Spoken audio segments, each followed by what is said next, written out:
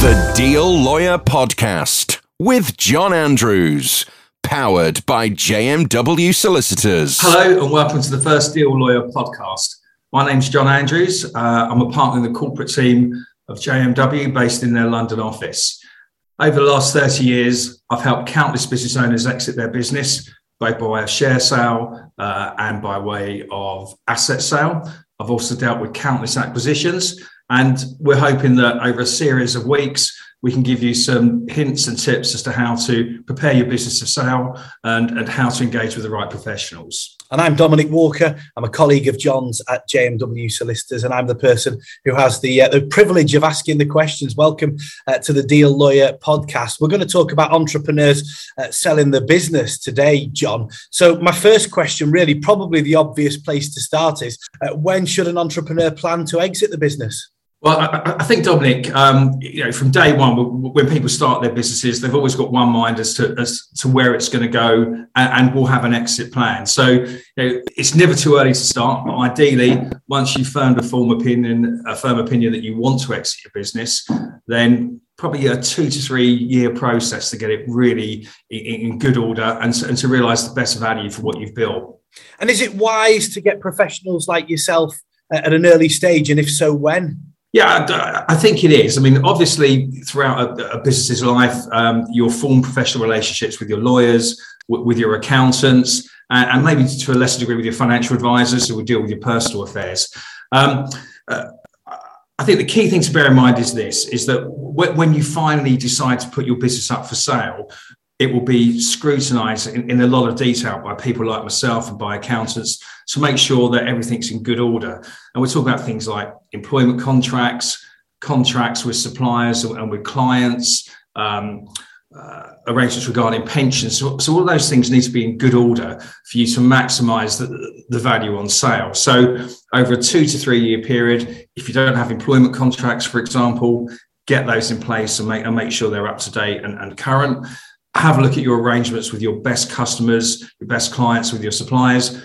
Commit them to writing if you can, and commit them for as long a period as possible. And all these things just add value when you're looking to exit.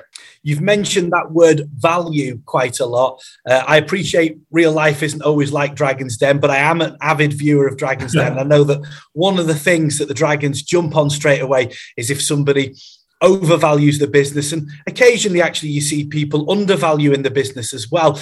Is it important to get that right, John? Yeah, well, clearly, because hopefully you're only going to sell your business once. You want to get the maximum value for it. First question people always ask me is am I getting the right price? Your lawyer's probably not the right person to ask that. That's really going to be your accountant or your business broker who you might have engaged to sell your business. But the important thing is to do your research. So have a look at other businesses in your sector. There are databases available which contain information which will give you an idea of what similar businesses sell for. And in different sectors, there are different multiples of value. So there's no hard and fast rule about valuation, but that there are certain parameters which your professionals can help you to establish. And I hear you when you're on the phone, John, talking about kerb appeal. What's that, and how do you improve it? Kerb appeal, as you know, it's like when you sell your house. First thing you do is when you drive up to it, does the front garden look nice? What's the front door like? Are there curtains? Are there blinds? Does it attract you? And the same thing applies exactly to businesses. If you can draw good buyers in immediately and hook them into the concept of your business and make them want to buy your business, you're going to get the best price for it. Now, in order to do that, there are certain key things that you need to have right. Firstly, your accounts need to be in good order. With lots of owner-manager businesses, what tends to happen is they're run as lifestyle businesses. So maybe things are put through a charge to the business that shouldn't be charged. There might be, I'm sure this doesn't happen, there might be some cash coming in and out. But the reality is, in the 2 or 3 year period leading up to sale, your books need to be squeaky clean. They need to reflect your true profit.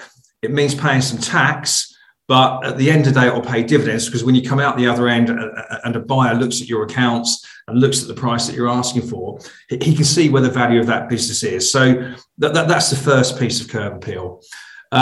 Second piece will be your contracts. They're going to want to know who you're doing business with, how long they're committed for, is the contract in writing, and ideally, if you've got your key clients on as long a term contracts as possible that are committed to writing, then again, you can show that if somebody acquires your business, that they've got real value and it's got longevity. It's not just based on your personal relationship with those customers. Third piece of curb appeal, I would say, would be your staff, your employees. Employees are key to your business because you, as the owner manager, want to exit. You don't want to be carrying on for years after you've sold. So you need to have a good management team in place.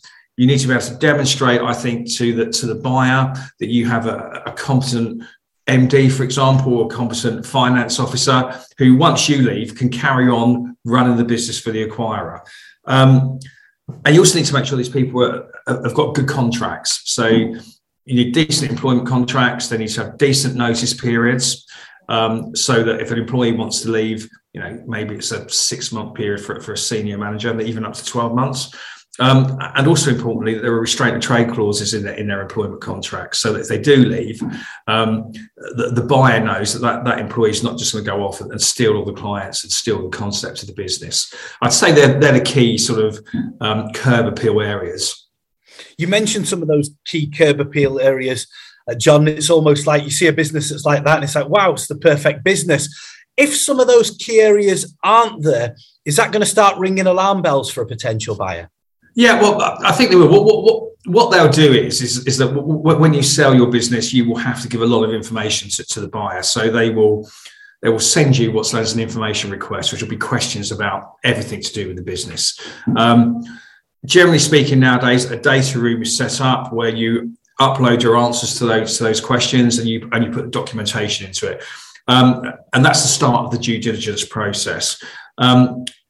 The buyer will then scrutinise the information that you've uploaded, and they will spot pretty quickly where there are holes in the information that you've provided. So if the accounts don't stack up, so you might have said to the buyer, "This is we're really profitable. This is what our profit is," but that's not reflected in the accounts. You're going to have to explain that to them and why it's not reflected. If you haven't got contracts with your key customers, the buyer's going to know, well, what's to stop them just going somewhere else once I buy the business? What you can do is try to fill those holes. So the accounts you can't recreate, which is why I say it's important to have those in place for a 2 or 3 year period. Employment contracts, if they're not up to scratch, you can introduce the contracts that you want. It involves a process of negotiation with the employees, but it's worth doing. With customers, if you can, you need to go off to those customers and say, look, you won't want to tell them you're selling just in case the deal doesn't want to go through, but you might want to adopt a process saying, look, we'd really like to commit this arrangement now to paperwork. So you can try and fill those gaps, but if you don't, or you can't fill those gaps, then either the buyer's going to walk away, or he's going to chip you on price, so ask for a price reduction, or he's going to change the way in which he pays you. So rather than pay you all the money up front, which everybody ideally wants, but it's quite rare nowadays, what he's going to do is he'll say, I'll pay you a piece up front, and then I'll pay you the balance over a period of time. And the amount he pays up front will reflect the risk that he perceives in the business that he's acquiring. So for all these reasons, it's the sensible thing is plan early to exit, get the documentation in place. You mentioned that word price reduction. I'm going to go the whole way, John, and mention the R word, the renegotiation word. You want to avoid that, don't you, when you're selling a business? Yeah, absolutely. Well, once you've agreed a price, and usually the process is that there's a discussion between the parties, then you have heads of terms which set out what the price is going to be, how the deal is going to be structured, and what the time frame is. Once you've agreed those heads, nobody wants those to be reopened. The idea of having the heads agreed and signed is that you've all got certainty. You know what the deal is. It's not a perfect world, so something might come up in due diligence, or a claim may be made against the business after you've started the sale process, which is significant and may impact the value of the business. So renegotiations happen, and how they are addressed and how you deal with those very much depends on your bargaining position. So If the renegotiation is just the buyer trying it on, and you have all your paperwork in good order, your accounts are looking great, you're in a stronger position to say no. And the reason you're in a stronger position to say no is that if there's a good business and there's a market for it, there'll be another buyer who will pay you what your business is worth. And again, I come back to this point, you're only going to sell it once. So if you have faith in your business and your figures stack up, and you have a buyer who's being really cheeky with you, then you really have to have the bravery to walk away from that deal if it's not the right one for you. Just as if you're a buyer and you look at the business and it's not right for you, again, you've got to be prepared to walk away. If there is a renegotiation process, then it isn't necessary, as I say, it may not be just a price check. You may say, well, okay, look, I still have faith in my business. Let's keep the figures as they are, but let's restructure it. Let's peg it to future performance over the next 1, 2, 3 years. So there are ways to deal with those negotiations, but you need to know how to steer your way around them. And one of the many advantages of getting the deal lawyer on board at an early stage is that you take care of everything, really, John. You've touched on due diligence.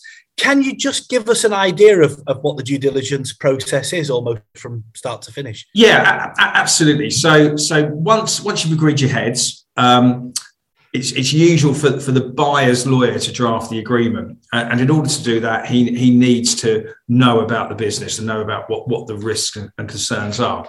So, and the due diligence process is designed to allow the seller to say to the buyer, this is what my business is. So, as I say, questions get asked in the form of an information request.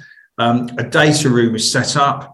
Documentation is uploaded to that data room together with answers to the questions. And the information request will cover a whole range of areas. So typically it will ask you who owns the shares, who are the directors, how many employees have you got, who are they, what do they do, and what do you pay them, who are your key customers, what do you do for them, have you got written contracts, if so, can we see them, who are your suppliers, have you got any borrowings, are there any claims, what are the pension issues? So everything you can think about the business. See, as the seller, you open your book to the buyer. What then happens is that the buyer and his lawyer and his accountants go through those figures and through the information that you've provided.